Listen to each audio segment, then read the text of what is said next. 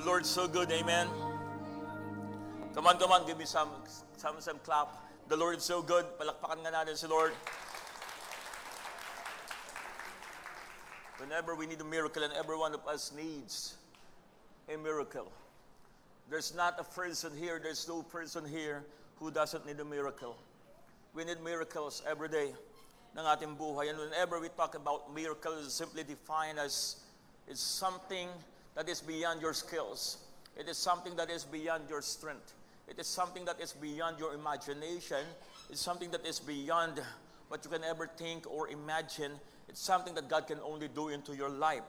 That's what we call miracle. And whenever we talk about miracle, whenever God performs or does miracles, it's not for His sake. Hindi naman nagmi-miracle si Lord para sa sarili niya. He does miracles for your sake. That's why His miracles are for the goodwill of men. And in our part, it's for the glory of God. Amen? Tuwing hinihiling at naniniwala tayo at nananampalataya that God is doing something great, something beyond our own capacity and capability, we always say into our hearts and from our hearts that would manifest in our lips is all for the glory of God. Sino once again sa inyo can declaim you now, we've been talking about this for almost 4 weeks na, of course, Sunday. 2022 is the year of God's great miracles. Amen? So whenever we receive this, whenever we think about this, whenever we ponder about who God is and what He can do in our lives, the more we see the manifestation of His great miracles in our lives. Ano ang ibig sabihin nun? Hindi ka lang naghihintay, kundi ikaw ay naniniwala.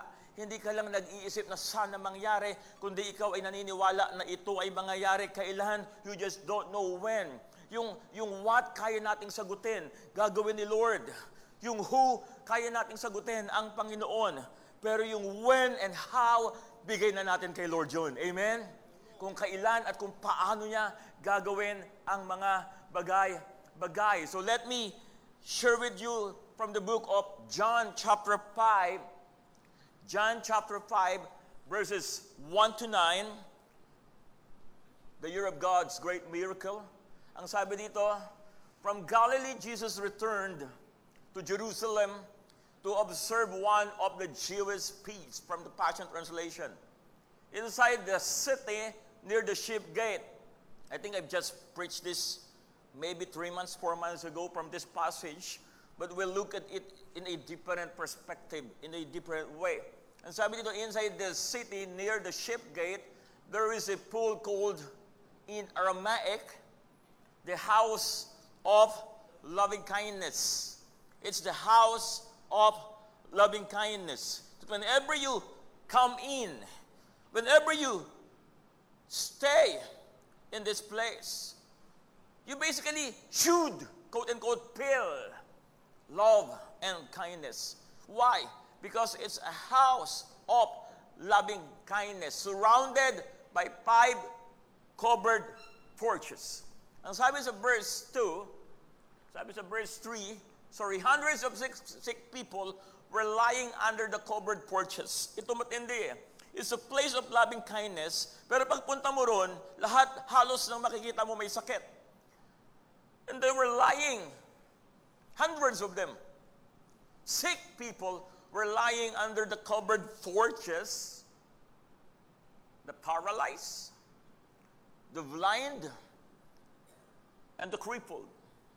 Ito yung mga almost walang gamot. Mabubuhay naman sila, pero yung kanilang karamdaman, almost walang solusyon, if I may say. Paralyzed, the blind, and the crippled. All of them waiting. Who among you are now can say that you are waiting for God's miracle? Are you waiting for God's miracle? Sabi ng iba, kasasabi mo lang kanina, huwag kang maghintay, mag-expect ka, kaya hirap na hirap kayong sumagot.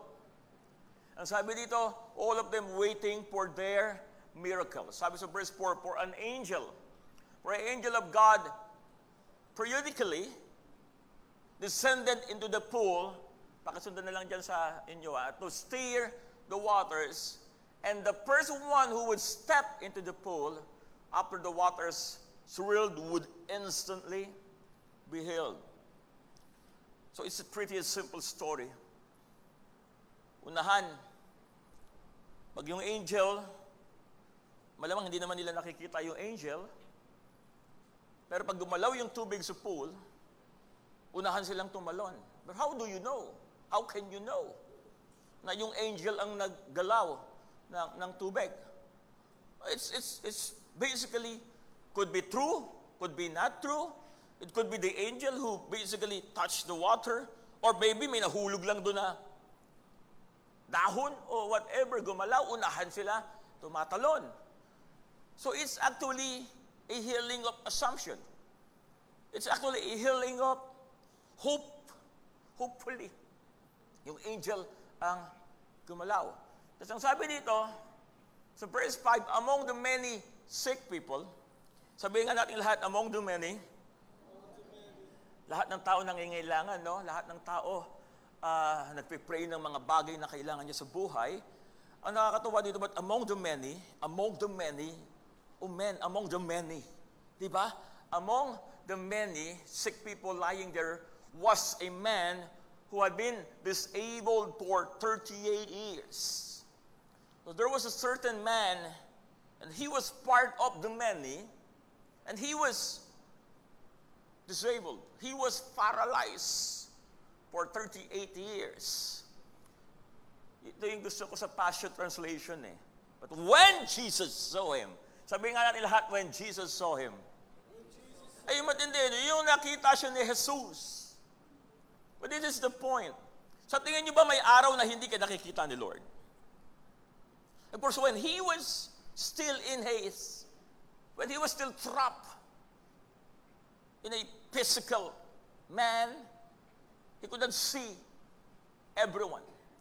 He could not see everything. He cannot see everything. Why? Because he was trapped in a physical man with physical eyes. Kaya yung natatanaw ng mata mo, yun lang, yung kaya mo makita. Ang sabi dito, when Jesus saw him lying there, he saw that the man had been crippled for a long time. Jesus said to him, do you truly long to be well? Lagi kong sinasabi, obvious naman, di ba? Pag ikaw nangangailangan ka, tatanungin, for example, nag-jogging ka, naka 4-5 kilometers run ka, tapos pagdating mo sa dulo, nakakalimutan mo magdala ng water, then uhaw na uhaw ka, humihigal ka, tatanungin ka pa ba? Gusto mo ng tubig? Parang nonsense, di ba? But I want you to think about that. When Jesus went to this man, and the first question he mentioned or he asked the man, ang sabi doon, do you really want to get well? It's what? An obvious statement. Are you really asking me that question? Do I really want to get well? The point is this. Once a year, pumupunta yung angel dito sa pool that is called Beautiful. Then, pag gumagalo yung tubig, nag-uunahan nga kami tumalon para gumaling. The question is really irrelevant. Do I want to get well? It's obvious, of course I do. Of course I want to be well. But it was a question that doesn't need an answer. It was a question of faith. In other words, hindi siya tinatanong kung gusto mo ba talagang gumaling. Naniniwala ka ba talaga na ikaw ay gagaling? It's not even a question, do you really want a miracle in your life? It's an obvious question. Of course, with an obvious answer. Pag tinanong ako ni Lord, Paul, gusto mo ba ng miracle sa life mo? The answer is, of course, yes. If God would even ask you right now, do you want a miracle? What would be your answer? I assume, yes. But it wasn't a question of knowing the answer. It was a question of knowing the heart. Do you really believe that you can get well? The sick man answered, and sabi sa verse 6, verse 7, the sick man answered, Sir, there's no way I can get healed. It's actually a dilemma, a confusion. There's no way for me to get healed. The question is, why even come here? Kung naniniwala ka na wala namang paraan para gumaling ka, bakit ka pumupunta dito at nakikipag-unahan? Medyo yung kwento nga, medyo kakaiba. Paano ka makikipag-unahan? Crippled ka nga. Right?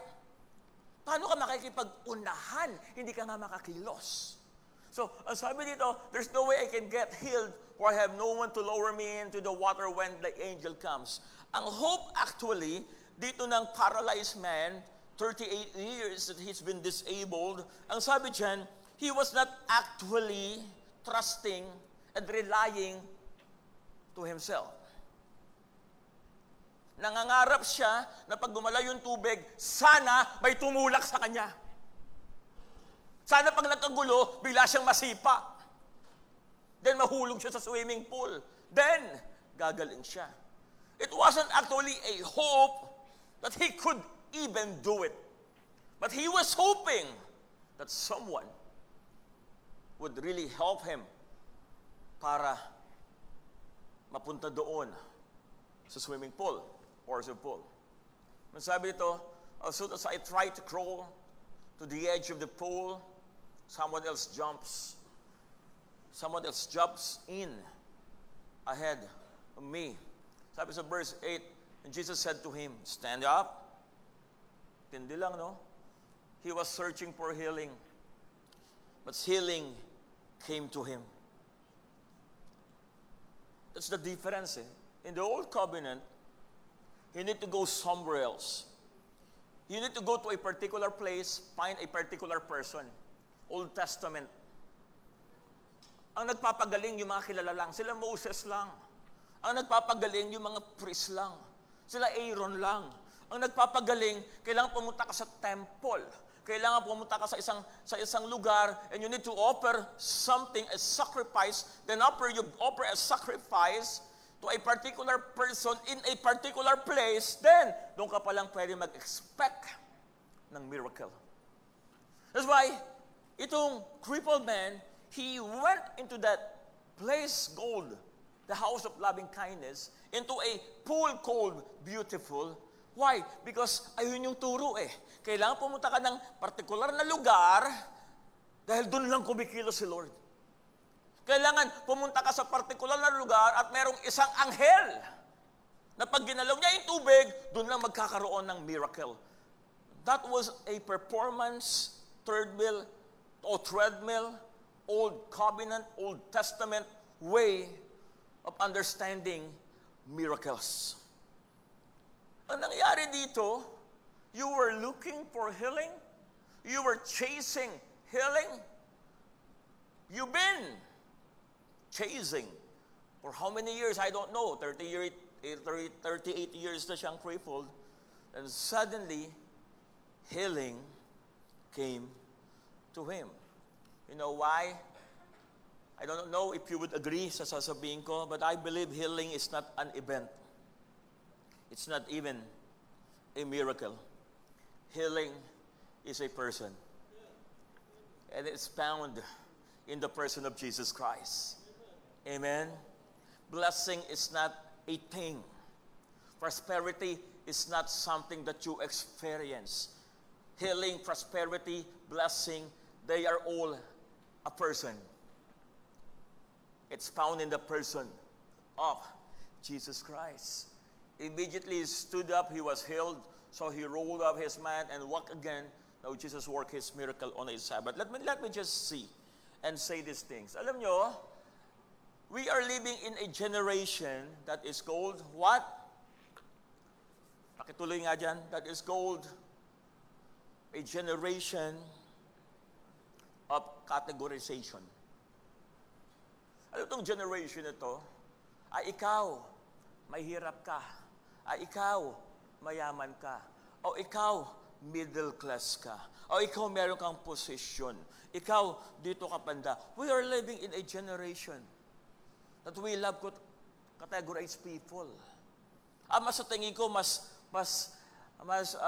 ma-experience may miracles kaysa dito. Kasi ikaw medyo matindi ka manalangin, malakas. Ikaw medyo mahina ka manalangin, wrong grammar pa, I will win. Mga ganun-ganun pa yung mga sinasabi mo. So, et cetera. So, we love to categorize people. And actually, we are living in that kind of a generation. Dito ka, kasi medyo skilled ka eh. Ikaw, dito ka, kasi medyo ganito, ganyan eh, no? Pero yung mga skills na yan galing kay Lord eh. We should understand that. And God gives skills and gifts depending to the people where and how He wants to use them. And because we are living in this generation of categorization, parang dito ang pinapakita sa verse, may mga tao, yung iba paralyzed, kinakategorize, yung iba blind, yung iba crippled. Extended implication. It always happens in our lives. Ikaw medyo politician ka eh.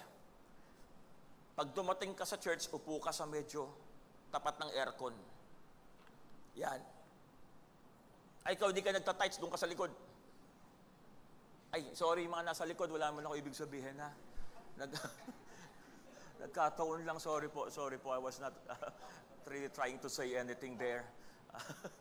Okay, o ikaw, kasi ganito we love to categorize people.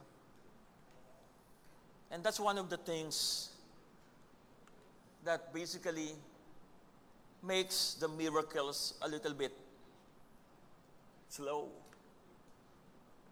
in the manifestation. Number 2, we love to compare. We love to compare. And sabi dito sa verse, sir, there is no way I can get healed. Ako kasi crippled, yung iba hindi. Ako kasi pag gumalaw yung tubig, hindi ko kayang tumalon, pero yung iba kaya. And sometimes miracles are simply around you. It's actually inside of you. But the manifestation says, quiet, slow. You know why? Because we've been comparing ourselves to other people. Hello? Sino dito naranasan ng i-compare ng ibang tao? Right? Ako lagi akong kino-compare sa daddy ko eh. O yung tatay mo, napaka-relational. Ay, yung tatay mo ang tangkad. Yun, medyo masakit yun. Ay, yung tatay mo, pag nag-preach, talaga namang napaka-dynamic. Ay, yung tatay mo, pag pumunta ng isang lugar, hindi niya kilala, pero pag nakausap niya na yan, kaibigan niya na lahat. Ikaw, isang linggo ka na, hindi mo pa alam yung pangalan ng kapitbahay mo. Ay, yung tatay mo, pag nagsalita yun, may apoy. Sabi ko, parang naabutan ko naman yung tatay ko, wala naman ako nakitang apoy.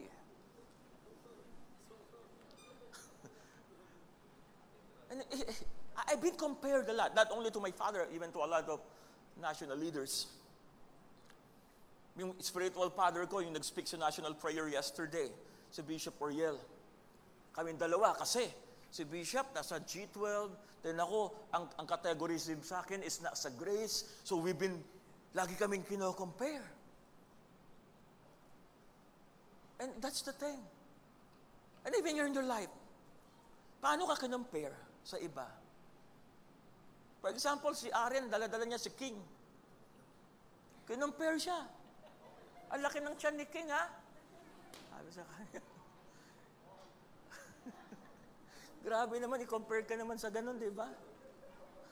Si King po, baka hindi nyo alam yung isa pong asong inaalagaan ko.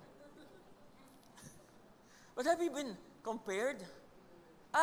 Julius, youth pastor. Alam mo ba yung youth pastor sa ganitong church? Sweet-smelling person. Alam mo ba, Derek, ganito? Or whatever. Have you ever been compared? Because we are living in a generation that really loves to compare people from other people without realizing God doesn't really work that way. Pati minsan yung mirakulo ni Lord Pati yung pagkilos ni Lord. Grabe no, yung pagkilos ni Lord sa iyo.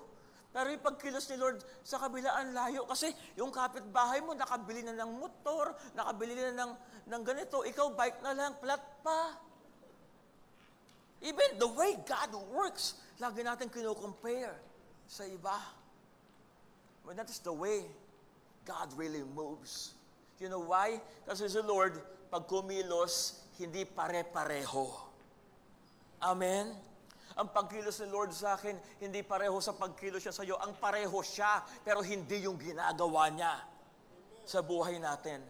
Ang pareho yung katotohanan na nagpo-provide siya. Pero kung paano siya magpo-provide, it could be different the way He provides to me and the way He provides to you. Amen? You know, even, di ba? I mentioned this, even in the scripture, Jesus healed blind men in 4 different times. And 4 different times. Yung isa, sinabi lang niya, be healed. Yung isa, nilayhan siya sa mata. Yung isa, kumuha siya ng putik, dinuraan niya, nilagay niya sa mata. Yung isa, talagang dinuraan lang niya. Iba-iba ang pagkilos ng Panginoon. And we should live that kind of attitude, or if I may say personality, that we love to compare ourselves towards other. And thirdly, not only comparison, but competition.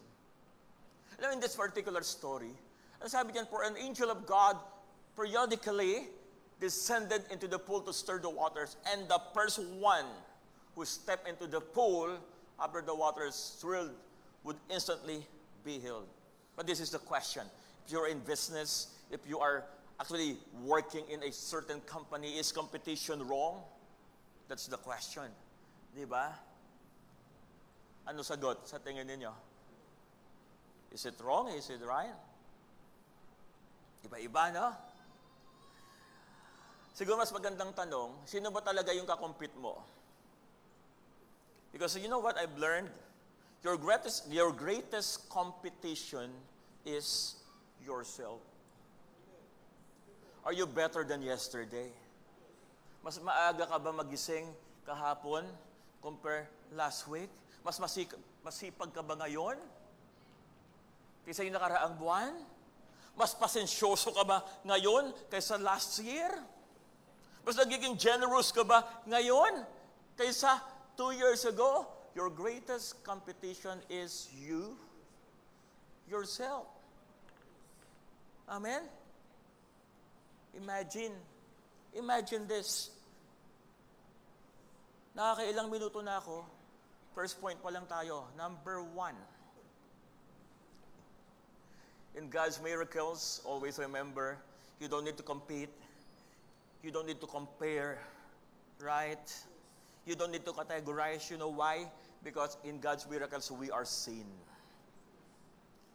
Si Lord nakikita ka at hindi siya, o sige si Aaron tsaka si Julio, sino kaya unang pagpapalain ko? Palakihan na lang. Hello?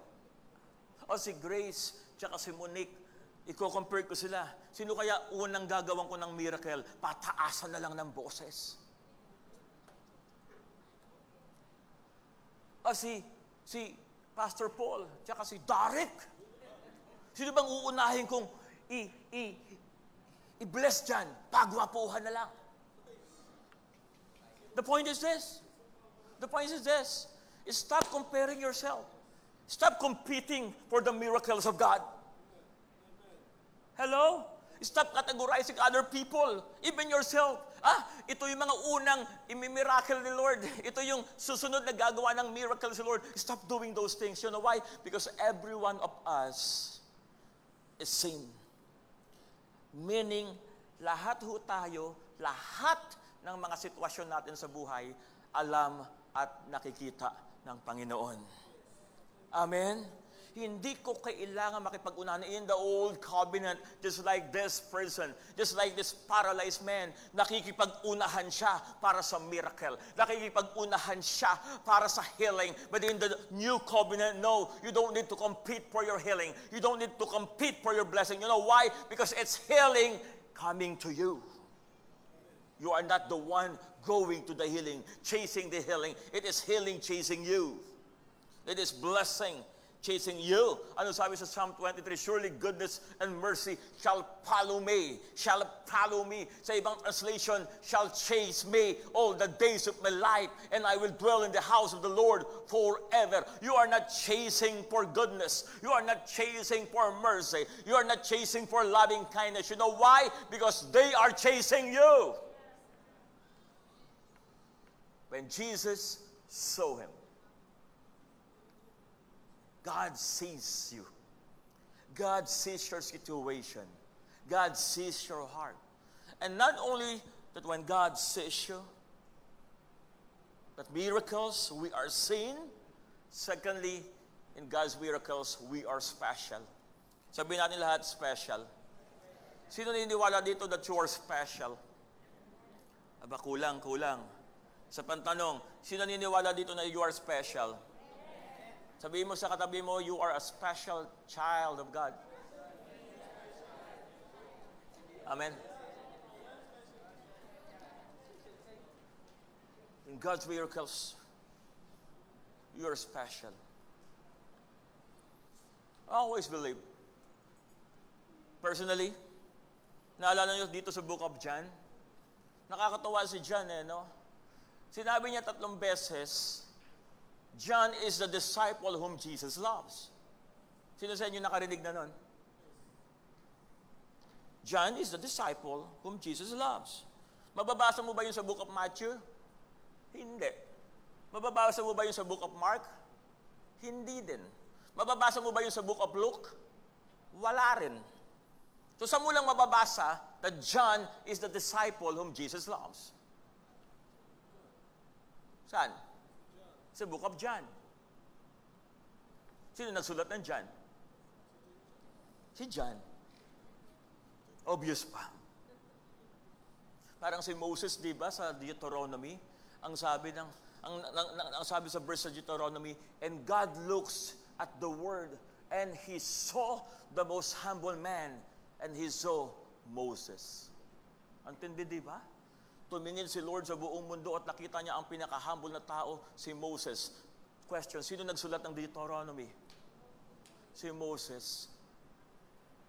Ang tindi, no? Pinagmayabang na siya yung pinaka-humble.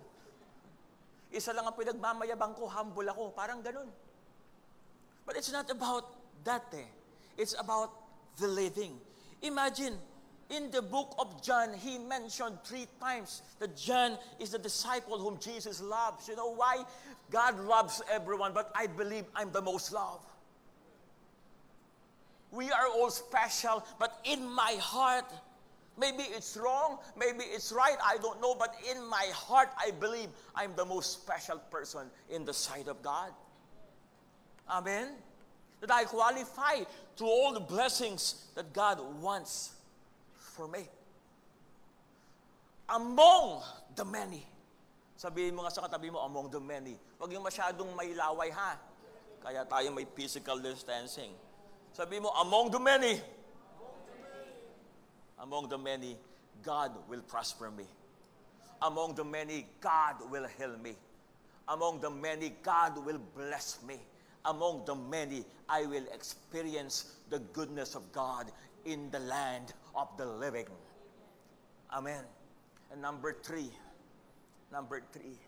in God's miracles, we are not only seen, we are not only special, but we are, come on, say it loud, we are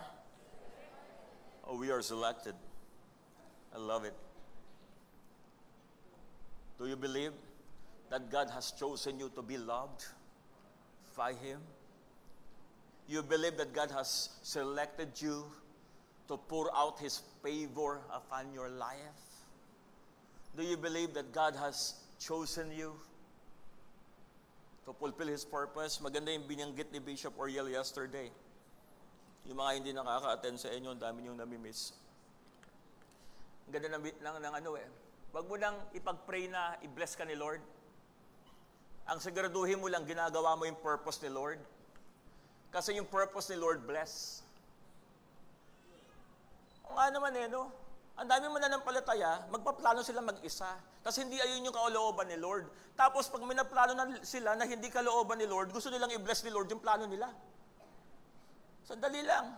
Would God really bless that plan if first and foremost that plan does not even come from Him? You don't need to ask God for blessing. Why? Be in the purpose. Because God blesses His purpose. Amen? And we are selected to fulfill God's purpose in this world. Katawa dito, nakita siya ni Jesus Christ. And among the many, nakita siya, He has been seen. And among the many, wow, God approached him. Among the many, he was so special. Pero ang dami-daming may sakit doon, pero siya'y nalapitan. And among the many, he experienced the healing. Stand up, pick up your sleeping mat, and you will walk. Ang sabi sa verse 9, immediately he stood up, he was healed. Among the many, siya'y nakita, he has been seen. He was so special. Ang dami nun eh. Pero siya yung napansin. And he was selected. He stood up and he was healed and he walked again. Amen. You know, ang story sa New Testament, let me end by saying this. Ang Old Testament kasi, it's more of a shadow. Ang ibig sabihin niyan, pinapakita kung ano yung mga gagawin ni Lord pagdating ng New Testament. So life natin ngayon, it's the covenant of the Spirit. In their lives, it's a covenant of the substance.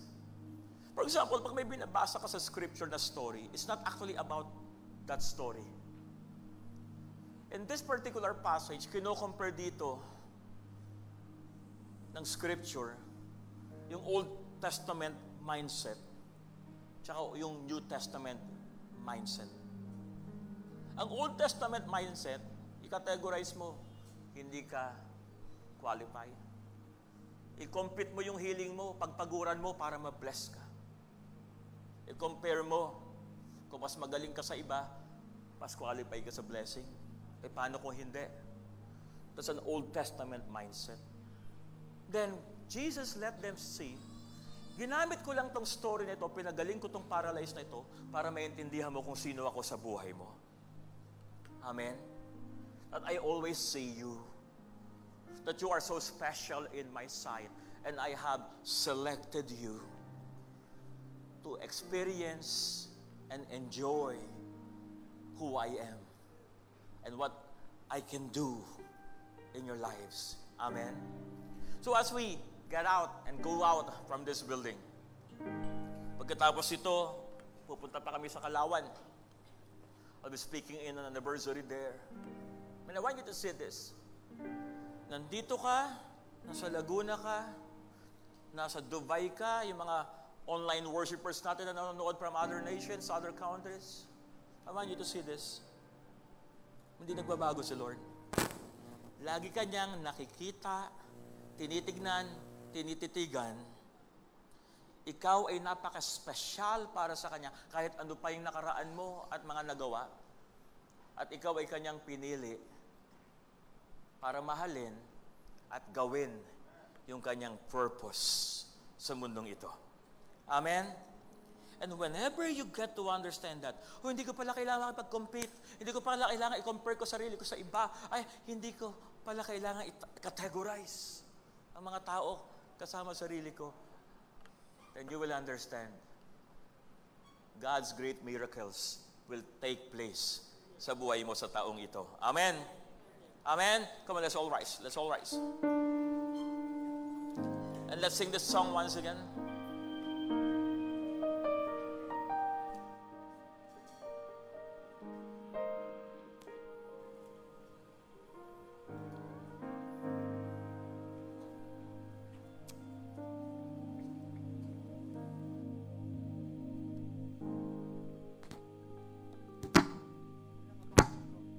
This is actually the first time we sang this song. But it's filled with truth. Amen. Walang imposible kay Lord. Oo, kailangan na natin ng miracle. But the question, do we know who's the miracle maker? And I believe EFC knows who's the miracle maker. Amen. You are the recipient, but He is the one responsible to do the miracle. Come on, let's sing this song.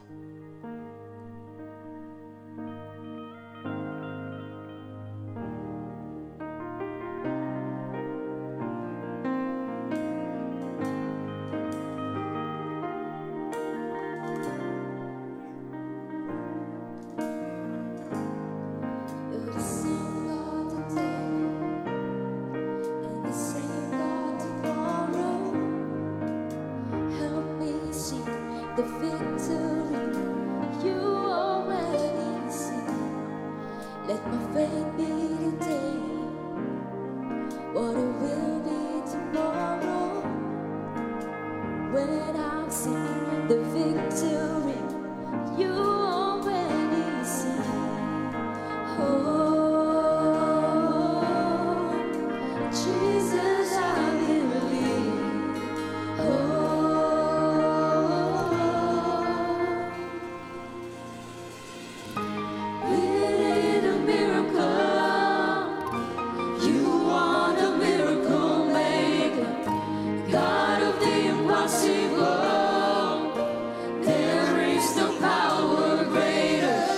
exceeding abundant, beyond what we could ask or think.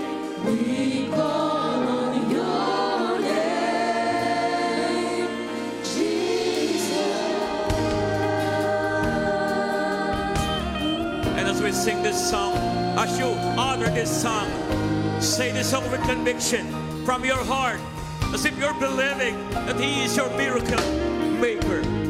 By the power of your name, and all for your glory, the sick are healed, the soul is filled, the battle has been won. On the promise I stand, and the faith I believe in, that what I pray in your name, it's already done. Oh, let your will be done. Oh, Come on, EFC. Say it out. Say it out. we need a miracle. You are the miracle maker, God of the impossible. There is no power greater, exceeding abundant, beyond what we could ask or think. We call on your name, Jesus.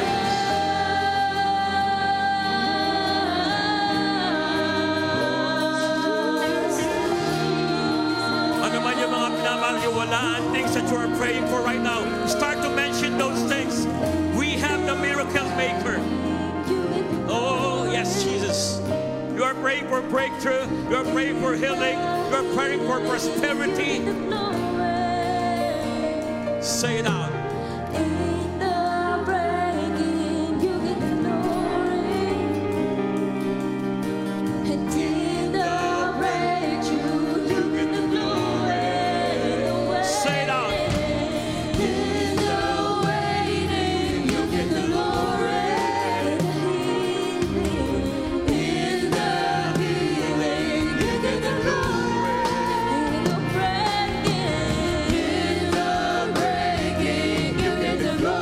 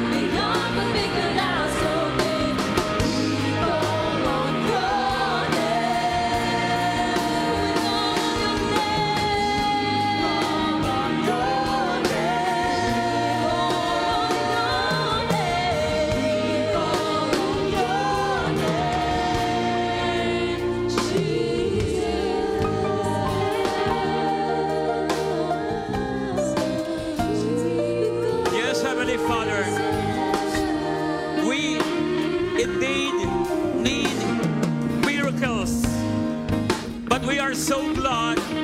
Our hearts are just joyful, knowing that you are our miracle maker. Thank you, Lord, for indeed you can see us. We are so special in your sight, and you have selected us to pour out your love, to pour out your glory, to pour out your grace, to pour out your favor.